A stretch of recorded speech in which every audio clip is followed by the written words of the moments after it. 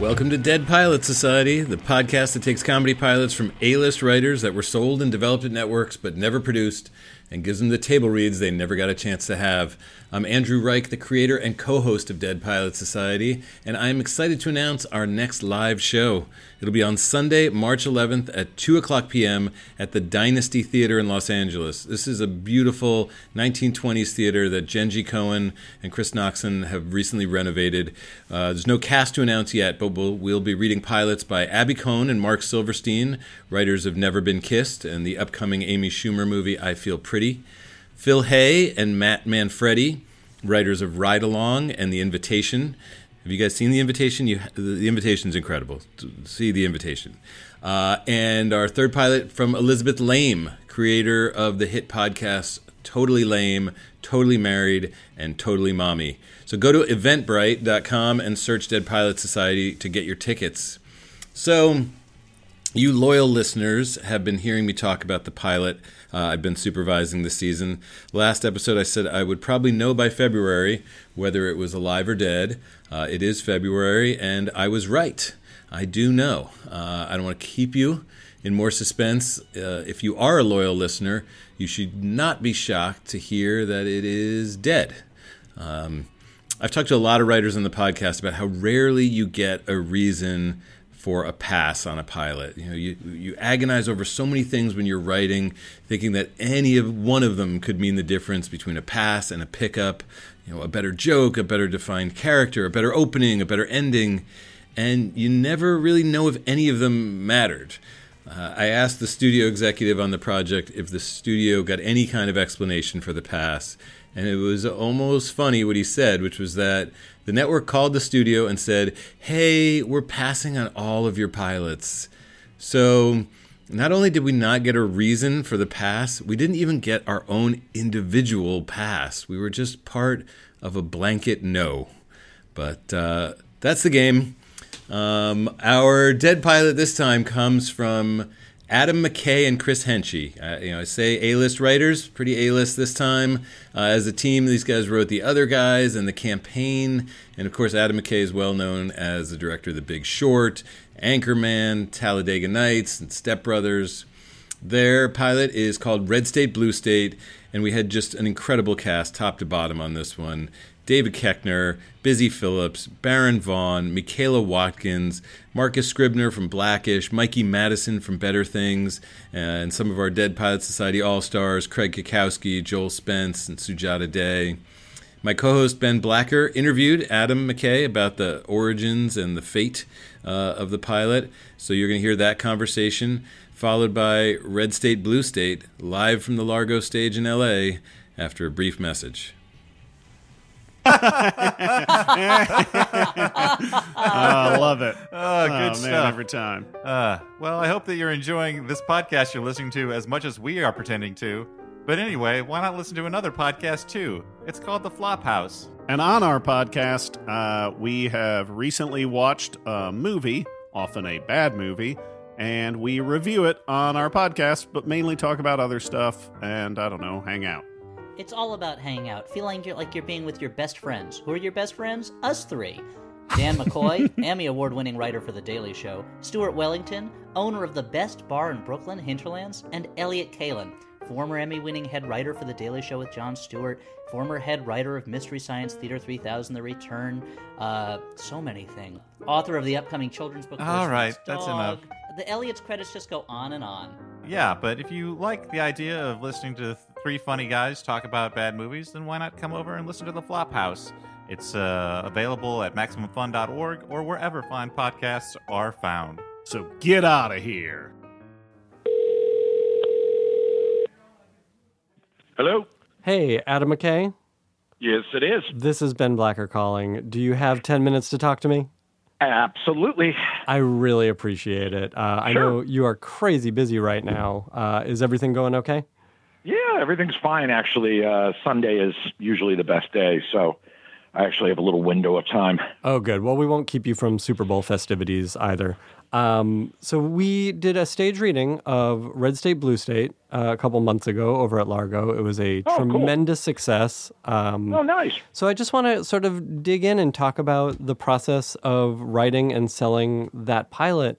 I have a few specific things I want to ask you, starting with, where did it come from? You wrote this pilot with Chris Henchy. It basically came from this idea of the thing you hear all the time, which is, why don't the networks do shows that deal with reality, what's going on? And, you always hear Norman Lear, sort of the age of Norman Lear, extolled as like the great golden era of television, which, by the way, I agree with.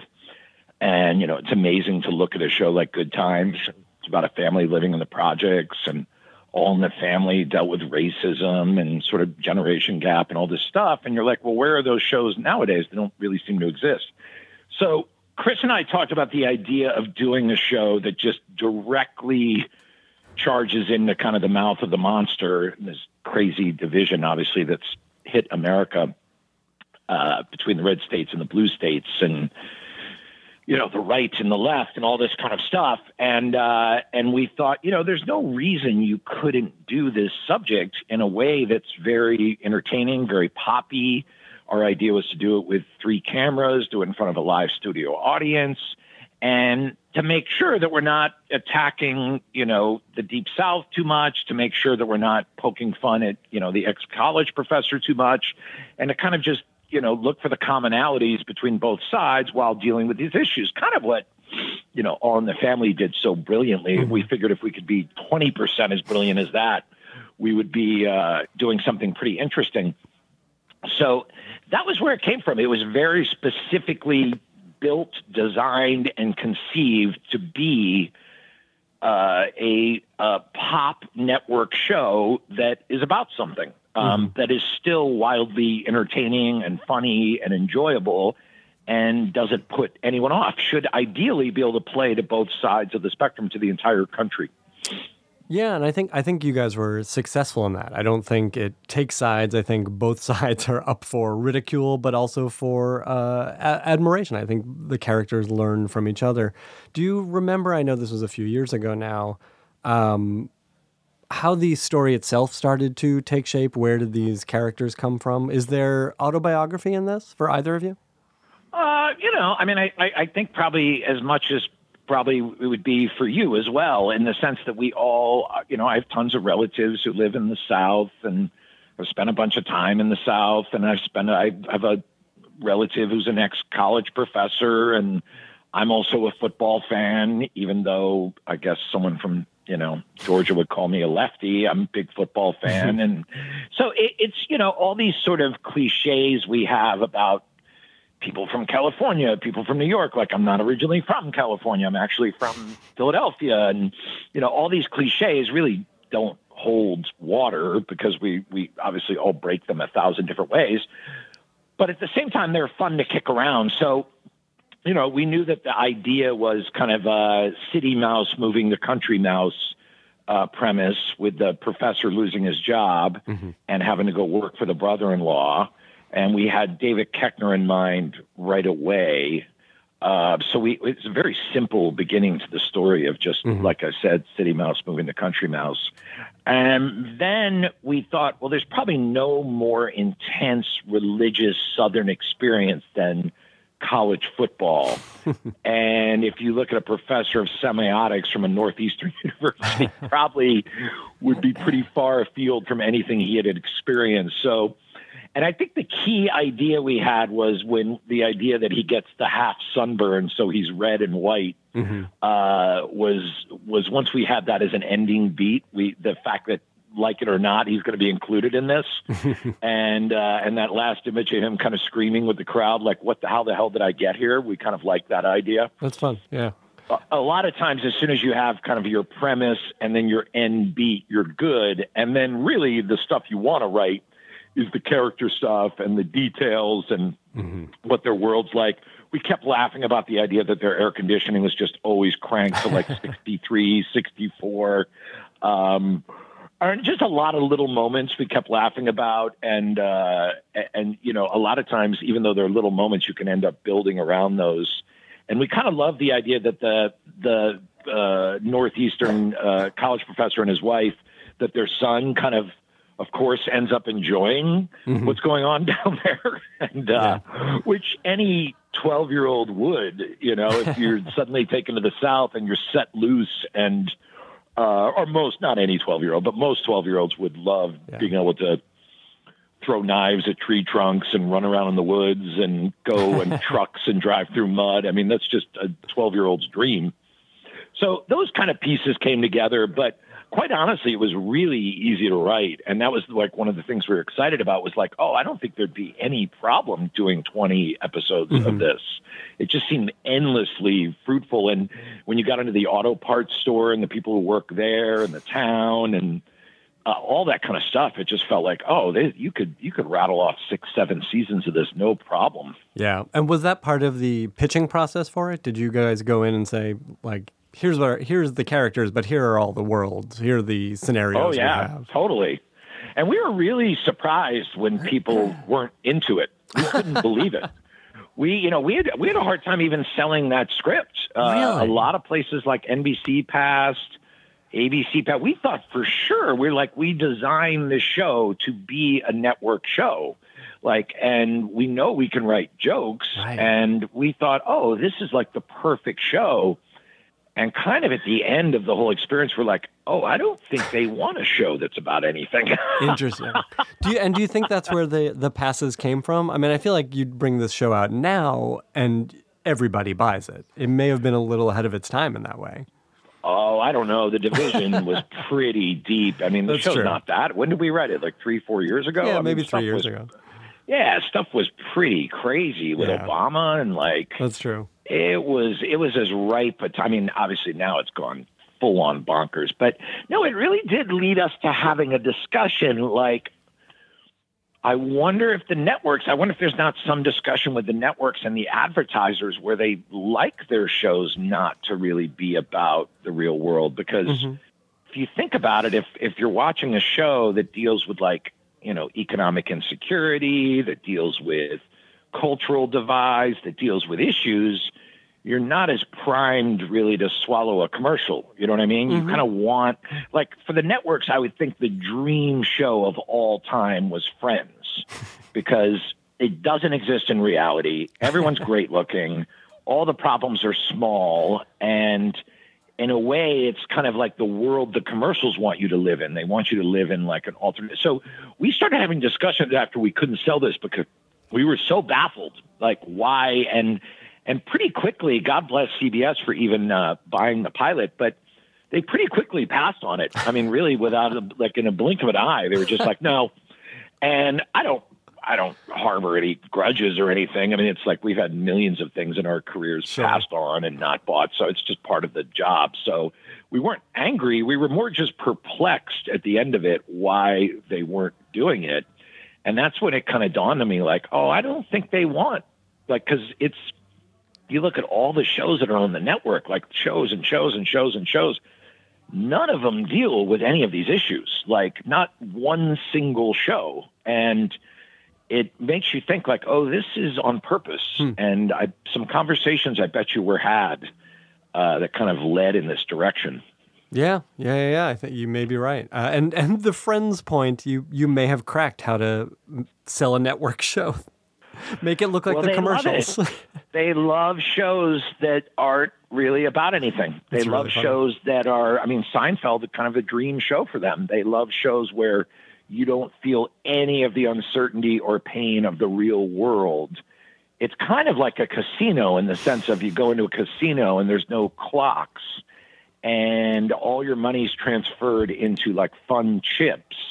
And everything's colorful and wonderful, and you're going to live forever, and then you're more likely to spend money.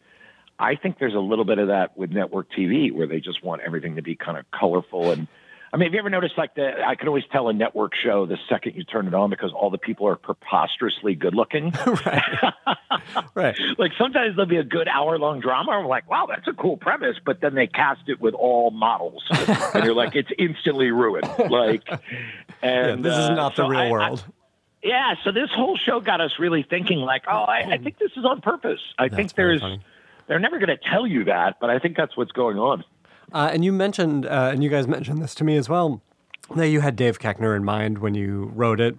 And Koechner said that he came on some of these pitches. Is that right? Oh, yeah. Koechner was kind of essential to the idea. So he was one of our first thoughts. So he, in fact, did come. It's a great asset having an actor in the room when you're pitching, I've found. I think so. I think it's always really nice. I mean, because it shows a level of commitment beyond just a call to the agent going, yeah, sure, he'll attach, you know. Mm-hmm. When you get the guy in the room, it means they're into it. And he was really into it. Yeah. We were disappointed. We really thought this thing had a chance to go. And like I said, kind of perplexed at the end when no one would do it. Like, oh, we're missing something here, clearly. And then there was some discussion of like, well, maybe you could do this on Amazon, or Netflix was looking for 3-camera. But I kind of felt like the whole point of the show was that it had to be network. Mm-hmm. Like, but that's how it would work. Because if you were going to do a show on Netflix, you would just immediately do something kind of edgier or different, mm-hmm. you know? So it was kind of designed to be on network. So once that happened, we kind of felt like, just walk away from it. But man, Koechner would have been classic on that show. He would have been incredible. Has this experience chased you away from network TV? You know, I don't, like I said, you know, we're all grown-ups. We all do this mm-hmm. for a living. So it just was more of a confusing thing than it was angering in any way, shape, or form. I think you just have to be realistic about what you're dealing with network. So there are ideas we still have that feel right for network. And we actually, our production company, Sanchez, has a deal with CBS.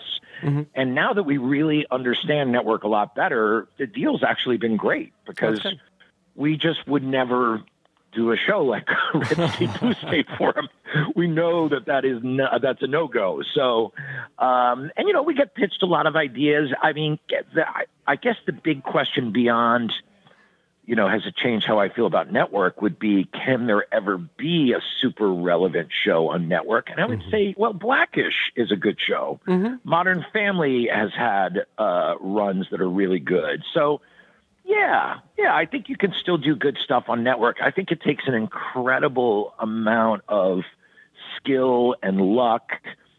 And whenever I talk to people that have had multiple network shows on, I always tell them, I'm like, especially when they're good shows, I'm like, I think it's the hardest thing to do in all of entertainment is to have a quality network show. And what they did with Modern Family and Blackish and 30 Rock and Parks and Rec and these shows is now that I've been through it, I'm in awe that they got those shows on TV. Like, I just don't know how they did it. Yeah. And it's truly incredible. But that having been said, the opportunity's there. If I could get a show like 30 Rock on or Blackish or one of those types of shows, in a second I would do it. And still, there's nothing like that great network hit when it really hits, like a show like Lost. Mm-hmm. It captivates the country in a way that nothing else can. So I think we're all hoping and praying there'll be another show like that.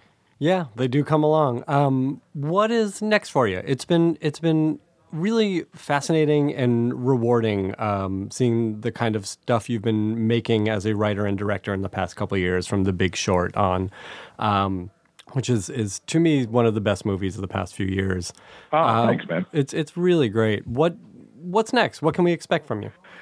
Well, actually, we have a TV show that I did the pilot for, directed the pilot for, called Succession, with Jeremy Strong, Brian Cox, Sarah Snook, incredible cast, and it's for HBO, hour long. I would almost call it a drama more than a comedy, but there's certainly some funny stuff in it. Jesse Armstrong wrote it, and so we got to collaborate on the pilot, and I just love it. I'm like as proud of that as anything I've done in a long time. And so that's going to premiere in June. We got picked up for 10 episodes. Awesome. So I'm on that as an EP, and obviously we'll hope to direct more episodes in the future. And then we just finished shooting our mammoth Dick Cheney movie. Yeah. Which we're still trying to lock in a title, which is working title Cheney right now. But and with Christian Bale and Amy Adams, Steve Carell, Sam Rockwell, amazing cast we had. And that looks very interesting. It's a lot of people are like, "Oh, is it a biopic?" I'm like, "Well, not like one you've seen before." That's good. That's good to hear. Yeah, it's pretty interesting. I mean, we definitely took some big swings on this, and it's an epic story. It's kind of all about how we got here right now in this crazy place in America, and it was really satisfying and challenging to do. So those are my two next big things coming out, and then. For me personally, and then obviously we have Gary Sanchez, so we have Drunk History, just premiered new season, which is really great. We have LA to Vegas on Fox, which, although I always think of Fox as like half traditional network, so that's actually a really funny show. LA to Vegas, very happy with that. And what else we got going? We have a bunch of TV shows. That's great. Yeah, and we just we had a couple movies. We had Daddy's Home 2 did really well. Oh, we have a movie on Netflix coming out, too, called Ibiza, directed by Alex Rickenbach with Vanessa Bayer. That's really funny and fun, just pure fun. So a bunch of stuff. But, yeah, the two big ones are Succession and Cheney. And thanks again for letting us do Red State, Blue State. It was a lot of fun. I hope you enjoy listening to it. I hope the listener does, too. Dead Pilot Society is supported in part by Audible. With an unmatched selection of audiobook and spoken word audio products, Audible is the internet's leading provider of spoken word entertainment. Audiobooks are great. They're great for helping you be a better you, whether you want to feel healthier, get motivated, or learn something new. Dead Pilot Society listeners might enjoy The Drifter by Christine Lennon, a tense, sharply observed, and often funny novel about friendship and college in the 90s, based on the true events of the Gainesville Ripper murders at the University of Florida. Audible's offering our listeners a free 30-day trial membership. Get a free audiobook, perhaps The Drifter by Christine Lennon, with a 30-day trial today by signing up. Go to audible.com/deadpilots or text Dead Pilots to 500-500. That's Dead Pilots to 500-500 to get started. We're also supported by LinkedIn. Look, hiring's hard, especially from job boards. But there's a better place to find great talent, and 70% of the U.S. workforce is already there. It's LinkedIn. As the world's largest professional network, LinkedIn considers skills, experiences, location, and more to match and promote your job to potential candidates.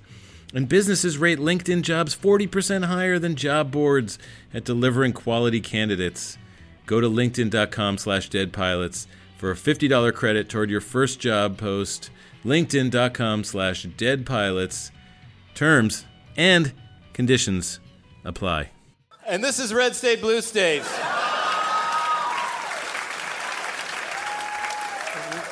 Written by Adam McKay and Chris Henchy. Act 1, we're at Northeast University, a brick building. We're inside a classroom. A professor, Evan Grandin, smart yet sometimes awkward, stands in the front of a classroom with just 3 or 4 students in it. He's wrapping up the class. So if the signifier and the designata are clear, then which element is the interpretant and which is the interpreter? No one even thinks about raising their hand. Very simple. Day 1 stuff. One student raises her hand. Yes, Jeffrey. What? I'm sorry. I was asleep and was dreaming I was trying to catch a baseball. A bell rings and the students bolt for the door. Okay. Well, for the second week in a row, let's go back and read chapter 1. We see the dean of the school, Dr. Howard Lean, in the back of the room. Hello, Evan. Tough class? Hi, Howard. Well, you know how it goes. The introductory levels are always the hardest with semiotics. How many kids dropped out when you told them semiotics isn't the study of half man, half robots? This semester, 6. 6.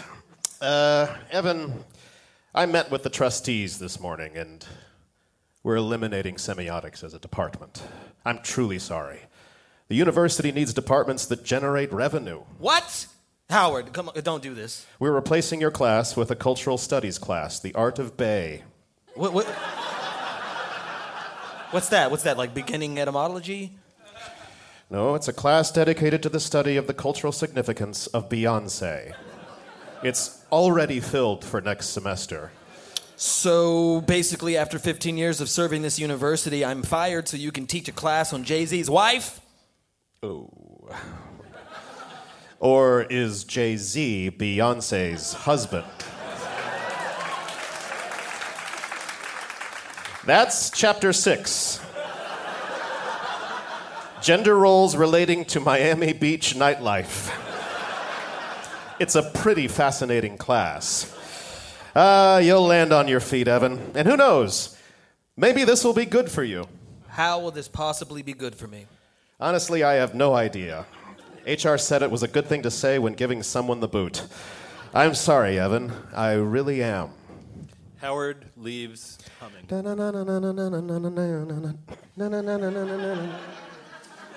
We're exterior on a Boston street. Evan walks down the street with a banker's box full of his office possessions. He passes a big posting ad for Beyonce's latest album. The significance of signs in language. He kicks it. An elderly woman stops and hits Evan.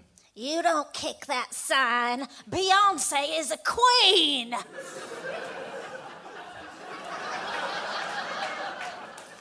We're in a brownstone 6 months later. Evan is seated with his wife, Wendy, attractive in a real way and sharp. Their brownstone is nice but not extravagant, with lots of books. Did you try talking to Kevin at Michigan State? Yeah, and Carly at Colorado State and Larry at New Mexico. All I've done is call people for the past 6 months since I've been fired, and they all say the same thing. They're shrinking their departments, not hiring. Everything is going online, and all the high schools say I'm overqualified. I mean, I picked up 3 tutoring jobs, but really, all 3 moms just wanted me to pretend to be their date to go to functions with them. That's prostitution. I didn't say I did it. But honey, okay, you know what? You're starting to spiral. Breathe. I Remember to breathe. don't have time to breathe, okay? Our savings are almost gone. We have a mortgage, tuition for Oliver. I already canceled the Netflix account and the Cheese a Month Club. Breathe. Evan takes a deep breath in and relaxes a bit. The breathing always works. I don't know why I resist. Oh, have you thought about my brother's offer? No way. I am not managing an auto parts store in Georgia. The pay's pretty good, and there are benefits. The last time we spent time with your brother and his family, it turned into a 2-hour argument about whether Obama is Arabic for America hater. Right. Their son Oliver, 15, enters. He wears a Doctor Who t-shirt and has bedhead. He's very smart and nerdy. Mom, Dad, I have an idea about how we can make some money. Oliver, you are the son. We are the parents. Let us worry about paying the bills. Don't listen to her. What you got? Oliver pulls out a sheet of paper. Okay, if we each donate plasma once a week and donate spermatozoa and eggs every 2 weeks and donate hair to wig companies every 6 months, we can pay half of my school tuition. Evan looks at Oliver's work. So we're looking at about 15,000. Okay, call your brother. Music cue, Georgia Peaches by Leonard Skinnard, where you have a montage of the state of Georgia. The first shot, Go Bulldogs sign in a shop window, then a diner with pickup trucks outside, a pickup truck with a Proud to be Proud bumper sticker, a Bojangles chicken restaurant, a Piggly Wiggly convenience store, Go Bulldogs in every window. We see the exterior of a McMansion with a couple of big SUVs in the driveway. It's a high-end southern neighborhood about 90 minutes outside Atlanta. Go Bulldogs signs in the well-manicured front yard. Bulldog fan parking only by the cars. A voice screams from inside. Courtney, please! Turn it up! The music gets louder. Skinnard is playing from inside the house. In the McMansion living room, Wendy Grandin's brother, Billy Riles, in his pressed white-collared shirt, jeans, and cowboy hat, argues with his wife, Janie Riles. She's got stonewashed chic, and she's hot in a Faith Hill's older sister kind of way. I just don't get why they have to live with us. Couldn't you have lent them some money? Baby, this is family. My Uncle Tell, who showed his wiener to Cinderella at Disneyland, is family. Do you want him staying with us? He did stay with us for 3 months. And he was a delight. He only showed his wiener twice. I barely know your sister and her husband. And Oliver's probably 6 feet tall by now, baby. Our house has only 500 square feet. You do the math. Sorry. Their 5,500 square foot house. There you go. That's the number. Is a gigantic prefab McMansion. The kitchen is massive and the living room furniture is giant and lush. I told you they're going to stay in the guest house, and it's temporary. 6 months, maybe a year. They're family. Billy and Janie's daughter, Courtney, 17, a beautiful blonde Southern cheerleader type, enters in workout clothes. They're staying in the guest house, but that's where I go when I hate Mom. You hear that, Billy? Now she can't storm out of rooms when I tell her she's getting chunky. They're family. Families help each other, or at least that's what they do in the insurance commercials. Besides, my sister was a straight-A student my whole life, did everything right. So finally, she needs my help. Is there a part of me that's going to relish the hell out of this? You betcha. So we're going to do this, and that's the final word. Oh, okay. Was that you trying to lay down the law as the husband? Nice try, because here's the real law. There is a Hampton Inn up the road, and they are staying there. We're here. The front door opens. It's Wendy, Evan, and Oliver with bags in tow. Oh my God, we are just so happy you're here. Stay as long as you want. You must be so tired. I'm making you sandwiches. Don't even argue.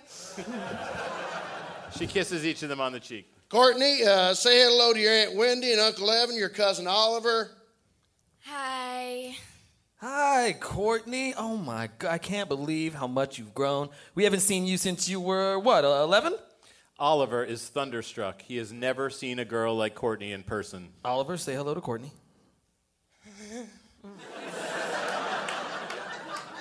It's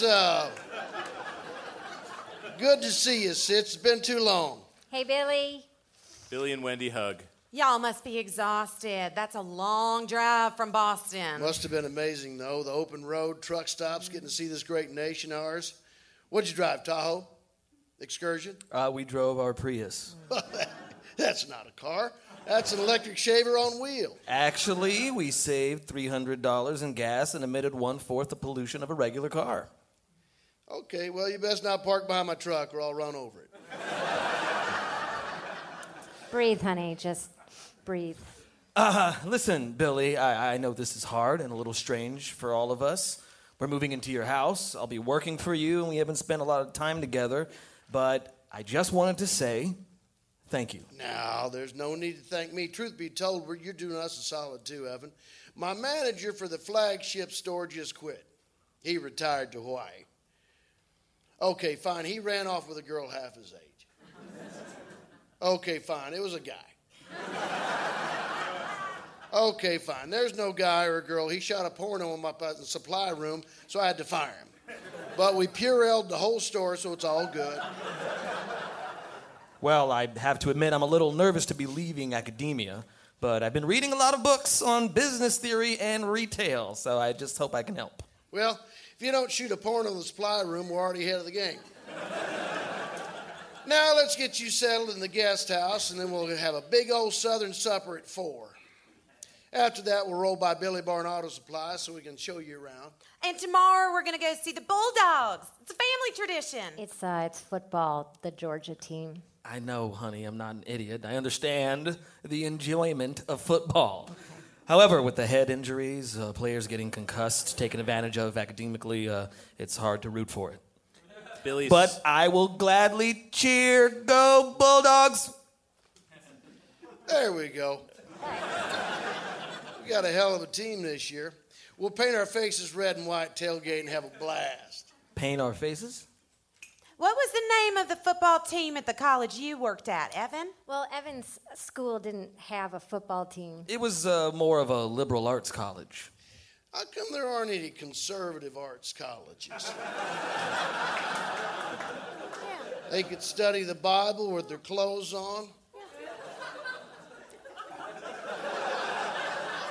I'm just messing with you. Let's get you set up. Billy, all right, now Billy, over there. Billy grabs their bags and they move out through the back to the guest house. Over there's the kitchen if you need some sweet tea. There's one of our 7 bathrooms if you want to engage in your unmentionables. That's the TV room if you want to watch some Fox News, high def. I swear, that picture's so clear, you can see every patriotic pore on Bill O'Reilly's nose clear as day. We mostly watch BBC or PBS for our I tried news. watching those. Boring. Here's a tip. Get hotter newscasters. Welcome to Georgia. They exit, leaving Courtney and Janie alone. They're weird. Why doesn't Aunt Wendy wear any makeup? She looks like a contestant on Naked and Afraid. They're New York liberals, and we are going to be polite and loving towards them like the loving family we are. You shouldn't wear that outfit, baby. Makes you look thick in the thighs. Mom, I hate you. She starts to storm out and realizes the Grandins are in the guest house. I got nowhere to storm off to. And we end Act 1.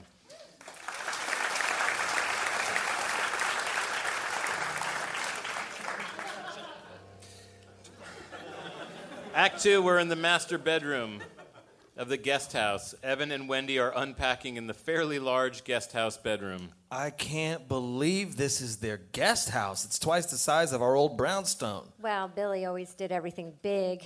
This whole thing is just so weird. I was always the straight-A student. I was the one who went up north to go to a fancy college and marry a professor. And now here I am, living in my brother's guest house. Evan's slightly hurt. When you said, I do, the world I envisioned for us, this wasn't it. Okay, it's okay, sweetie. I want us to be happy. And I have to admit, I never thought we'd be living within walking distance of a Piggly Wiggly. It is very different down here. 4 people asked if I wanted a dip. What is a dip?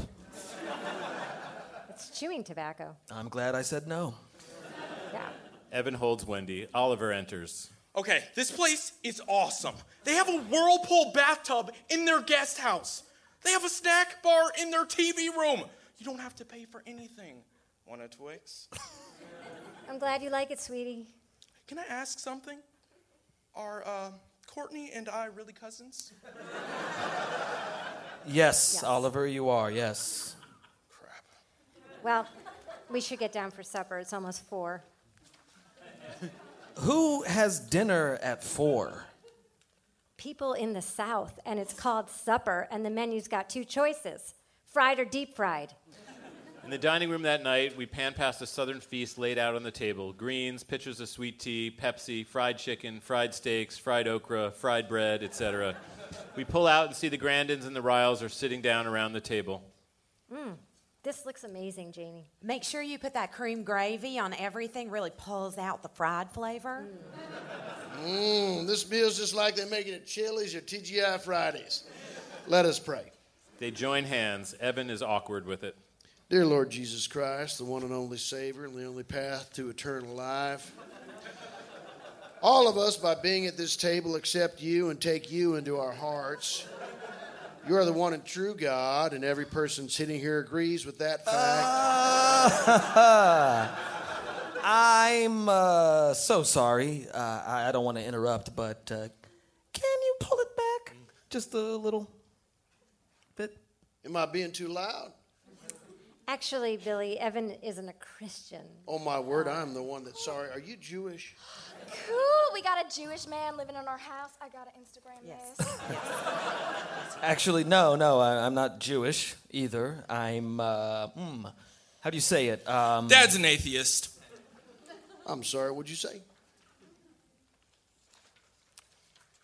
He doesn't believe in God. He says religion is for people who don't want to understand the world. That's enough, Oliver. But yes, I mean, it's kind of true. I mean, I don't believe in God, but I respect your beliefs. Sweet Jesus in a top hat, you're an atheist? Uncle Evan's an atheist? Is he going to have a war on Christmas? If he does, Christmas will win. It always does.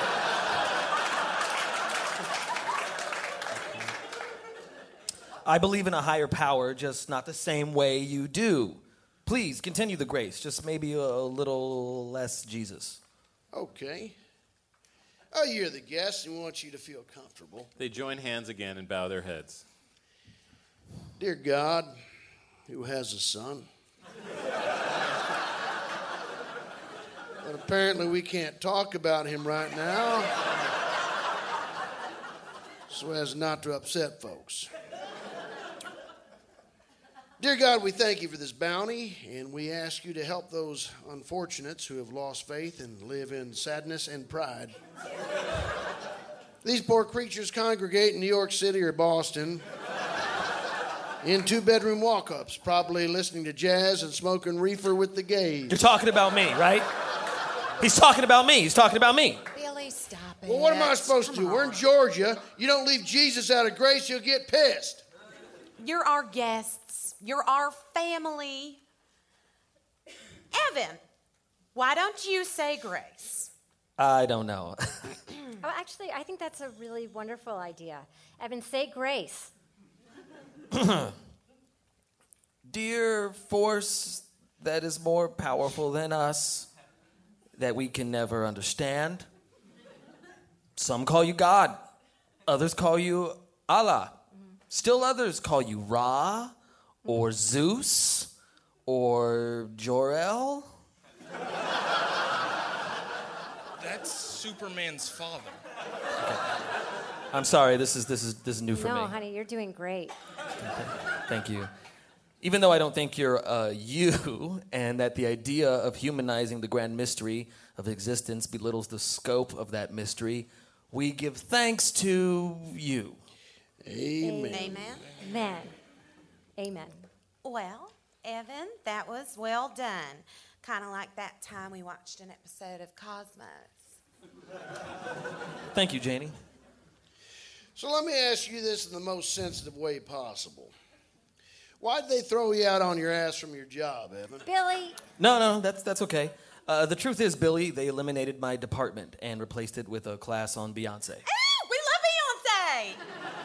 Is there a degree in Hootie and the Blowfish? I'd have a PhD. I love me some Hootie. How about you, Oliver? What are your hobbies? Well, I was into Python with the Django platform for a while, but now I'm really into Ruby through Rails on the GitHub site. Are those rock bands or porn sites? Those computer languages. Oliver is a very talented computer programmer. I learned Java at age 8. Oh, my parents wouldn't let me drink coffee till I turned 9. It's true, we're very strict. I gotta say, it's quite chilly in here. Well, we keep the air conditioning at 63, but I can turn it up to 64 if it makes you feel more comfortable. Yeah, since we got successful back in the late 90s, Billy likes to keep the air cranked. He says an unnaturally cold house tells people that you've made it. But what about global warming? That's a good one, Evan. You almost had me. Now, we should run over to the store and show you the lay of the land. We got 7 Billy Barnes, and the one you'll be working at is the first one I opened. I refer to it as corporate. He stands, and so does Evan, who takes his plate. Oh, no, you can leave that for the women, Evan. Evan looks at Wendy, shocked. No, I can't. He heads into the kitchen with Billy. On the way over to the store, we can pick up some red and white paint for the game tomorrow. We got to get our bulldog colors on. You know, I'm not exactly a paint my face kind of guy, but thanks anyway. It'll be fun. You'll see. Now, come on. Billy Barn awaits. Wow. I presented my dissertation at Stanford, lectured at Princeton, and now I'm nervous to work at an auto supply store. It's going to be fine. Oh, you know what? I never told Teddy you're going to be working. That could be a problem. Who's Teddy? Oh, don't worry. It's not a problem. You just said it was going to be a problem. No, I didn't. At Billy Barn, we see an AutoZone-type store called Billy Barn. Cars litter the parking lot. Evan and Billy enter the auto parts store with a front cash register surrounded by ice scrapers, air fresheners, floor mats, etc. Customers walk the aisles. One employee and family friend, Teddy, stands by the cash register. Dim, rednecky, and a bit paranoid, he finishes up with a customer. And $2.30 is your change. Go Bulldogs. Go Dogs! Take her easy, Teddy. The customer exits. Hey, Teddy, I want you to meet my brother-in-law, Evan. Oh, yeah, you told me all about him. He's the liberal who smokes doobies and wishes we were all on welfare. I didn't say that. Teddy's thinking of someone else. What'd you mean? You said it a bunch of times. Oh, I get it. 'Cause he's here now. It's okay. I know we have our differences. I'm just here to be a good employee. Employee? He's going to be working here? Yeah, Evan's going to be helping out for a while. It's going to be fine. Maybe it's time we start drug testing our employees. I don't smoke pot, not since my college days. When were those? 10 minutes ago? Billy checks the cash register. A pretty slow day, Teddy. Yeah, but that's Fridays and Saturdays for you. Why are those times slow? Saturdays and Fridays, those are big shopping days up north. Football!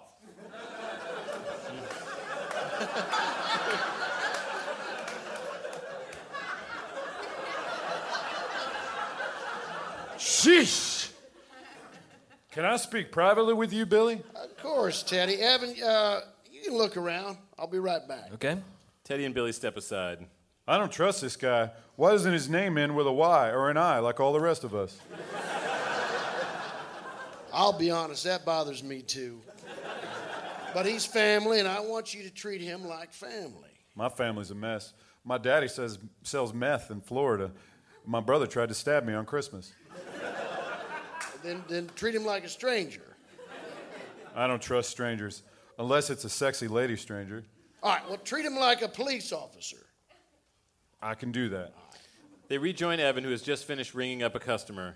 You have a nice day, sir, and I sincerely thank you for choosing Billy Barn for all your automotive needs. Why the hell are you talking to me like that? I'm sorry, go Bulldogs. Go Dogs. Take her easy, buddy. The customer exits. That was nice, Evan, your first customer. Yeah, I would have said go Bulldogs way earlier. Officer.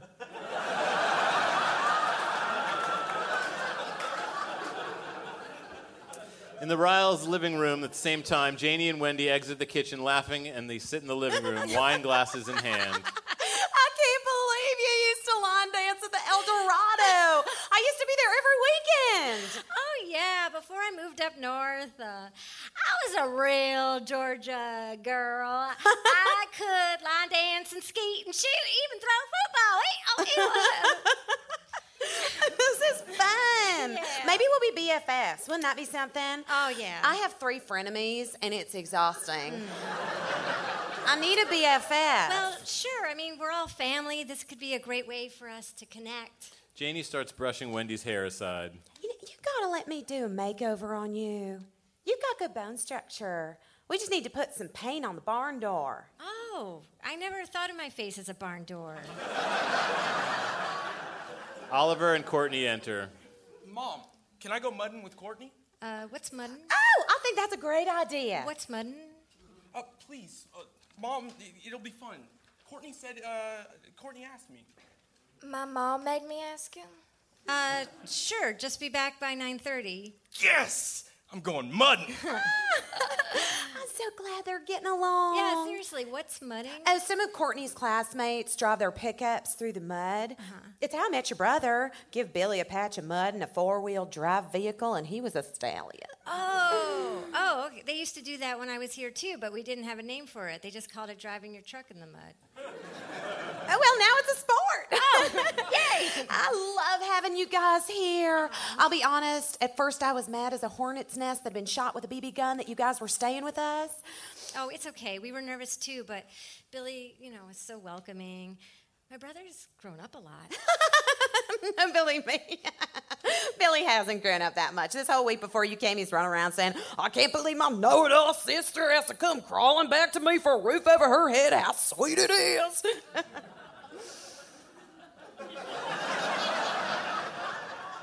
He said that? Oh. Billy always says I get loose lip when I drink. Curse you, Chablis. At the same time at Billy Barn, Billy is showing Evan the store with Teddy trailing. So that's the lay of the land. Right about now is when we usually close up. We don't open on Saturdays until 3 when the football starts to end. Huh. It seems like a waste of prime retail hours. Wait, what if you had a sale and put up a couple of TVs with the game on? Guys come, they don't miss any of the game and shop. It connects shopping with football. Economist Liam Alvey called it relationship marketing. Ha ha. Listen here, Evan. You can read all the books you want, but football is king down here, and there ain't no way folks are going to come to a store to watch football. Sale or no sale. Well, why not try? You're taking the loss already. If it even half works, it'll be added profits. Teddy pulls Billy aside. Billy, do not let this know-it-all come into your store and tell you how to run your business. He thinks he's smarter than you. Look at his I'm smarter than you eyes and his I'm smarter than you face. I can hear you. Damn. It's cool, officer. We're just kicking it.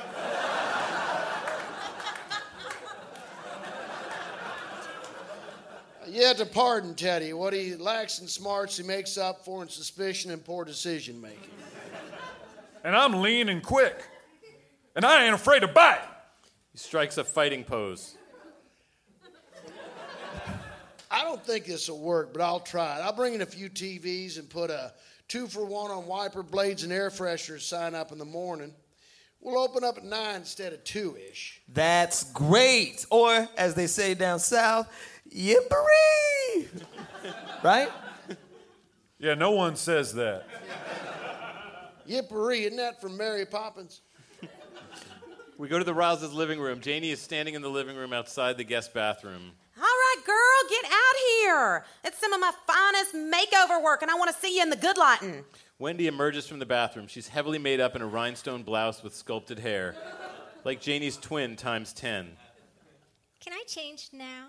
What? Why would you want to change? You look radiant, like Sandra Bullock in The Blind Side, except without the adopted kid. Billy and Evan enter the front door.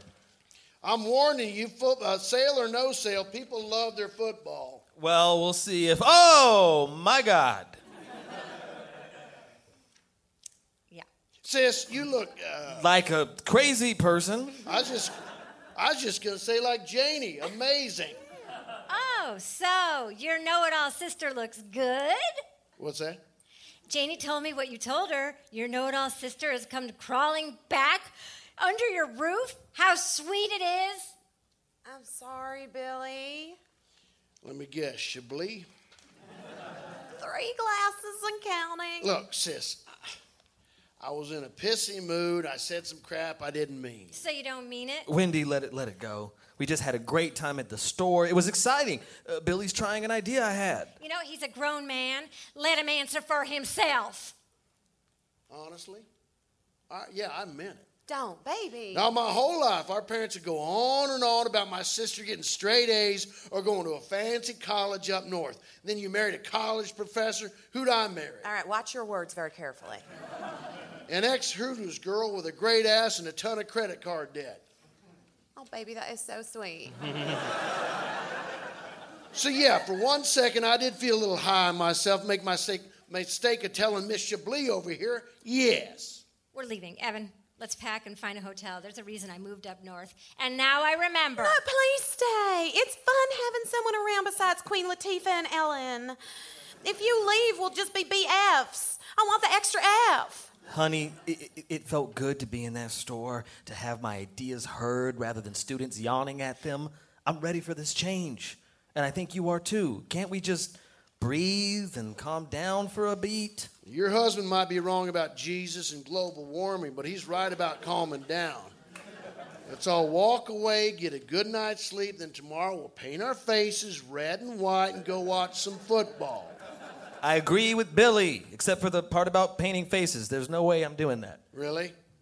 So you're too good to watch Fox News, you're too good to eat fried food, you're too good to wear Bulldogs colors? Is that it? Baby, don't. You just gave the calm down speech, and now I can feel you heating up. I'm not too good for anything, Billy. I'm just different than you. And one of our differences is that I think a person should take pride in their personal appearance. Oliver enters completely covered in mud from head to toe. Courtney follows behind him. Rule number 1 of mudding, stay in the truck. He is such a weirdo. Please don't make me hang out with him again. Well, I fell out of the truck and everyone thought it was the coolest thing ever. This kid Dylan wants me to come over to his house and throw rocks at construction equipment. I love it here.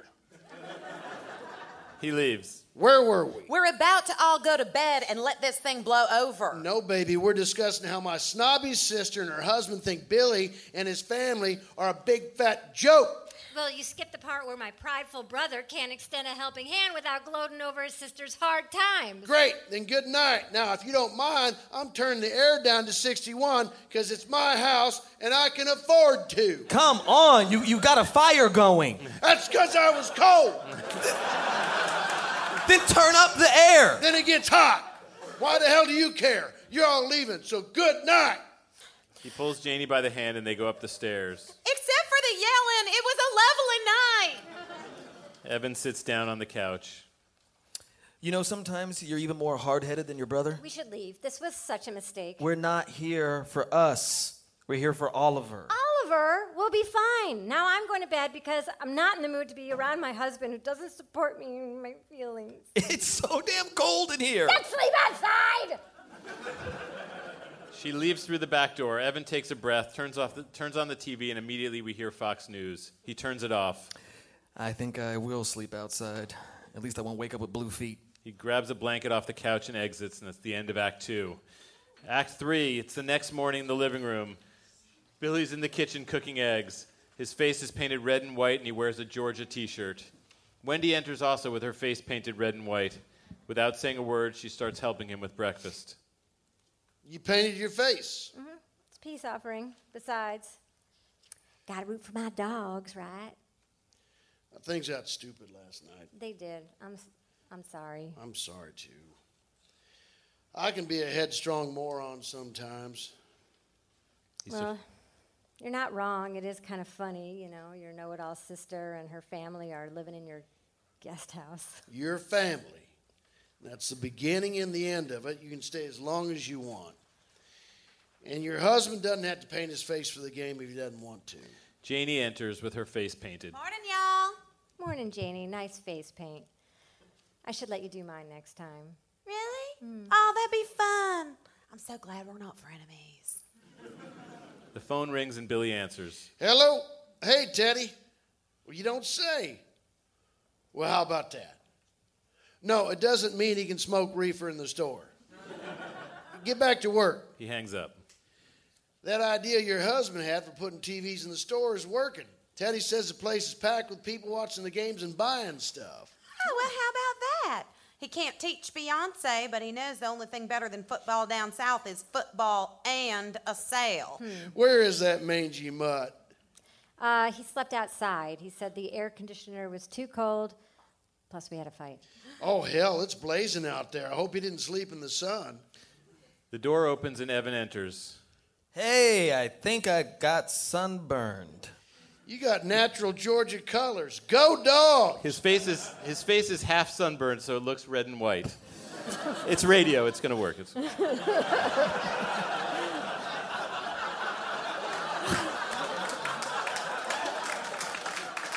Wait, I do? And your idea of having the game on the store worked. Teddy says the place is packed. Have some eggs, my friend. They ain't red and white, but they'll forgive them. We'll forgive them. Evan starts eating. Wow, my idea worked? That's pretty cool. Oliver enters. His face is painted red and white. Yeah, go hot dogs! Bulldogs, honey.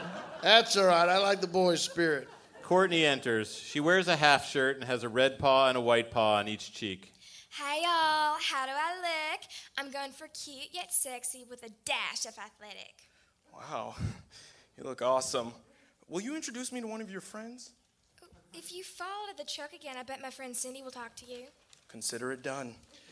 All right, Grandins and Riles, let's get ready to move out. It's football time. Woo! Woo! No, don't ever do that again. Yeah, I agree. It felt really awkward. They all exit, and that's the end of Act 3. We're in the tag. Close-up of a TV showing the Georgia game. The TV coverage pans off the field to the fans. An announcer. It's 23-10 Bulldogs as we go into the third quarter. We see the Riles and Grandins, faces painted and sunburnt, cheering from the stands. Evan looks dazed and confused by the game. Why did they stop playing? Who has the ball? Are we winning? We pull out to see Teddy and a half a dozen other locals watching the game at the Billy Barn. Teddy has his face painted. Look at him. He's high as a kite. End of show.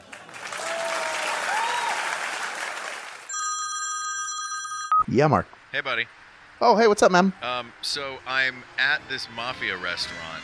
What? I'm going to go in and ask these guys what they think the best pasta shape is. Mark, they're probably eating. I have a hunch that it's probably ravioli, but I mean, you know what? That's a good idea. Whatever they're eating, I'll just take a look in their bowls Why don't and you see what they have. maybe- There's supposed to be a big meeting there today. Can you see it from the street? That sounds really dangerous. So I'm just going to go inside and ask. Don't bother them. They're probably eating, you know. Look, I'm not threatened by them. How about we tell them what the best pasta is on our podcast? We got this with Mark and Hal. Oh, that's a great idea. Hey, God. Tuesdays at 9? On MaximumFun.org. I love that show. Okay, hope you enjoyed that. As always, thanks to my co-host, Ben Blacker. Thanks to everyone at Largo. Thank you to Noah Findling for keeping me from saying things I would regret in my intro. Please subscribe to this podcast on iTunes or Maximum Fun, wherever you get your podcast. We really don't want you to miss an episode. And while you're there, please leave us a rating. You should also really follow us on Twitter at Dead Pilots Pod and on Instagram and Facebook at Dead Pilot Society. That way you'll find out about all of our live shows. We've got one coming up, as I said, Dynasty Theater, Sunday, March 11th, 2 o'clock p.m. Go to eventbrite.com, get your tickets. Until next time, I'm Andrew Reich. Thanks for listening.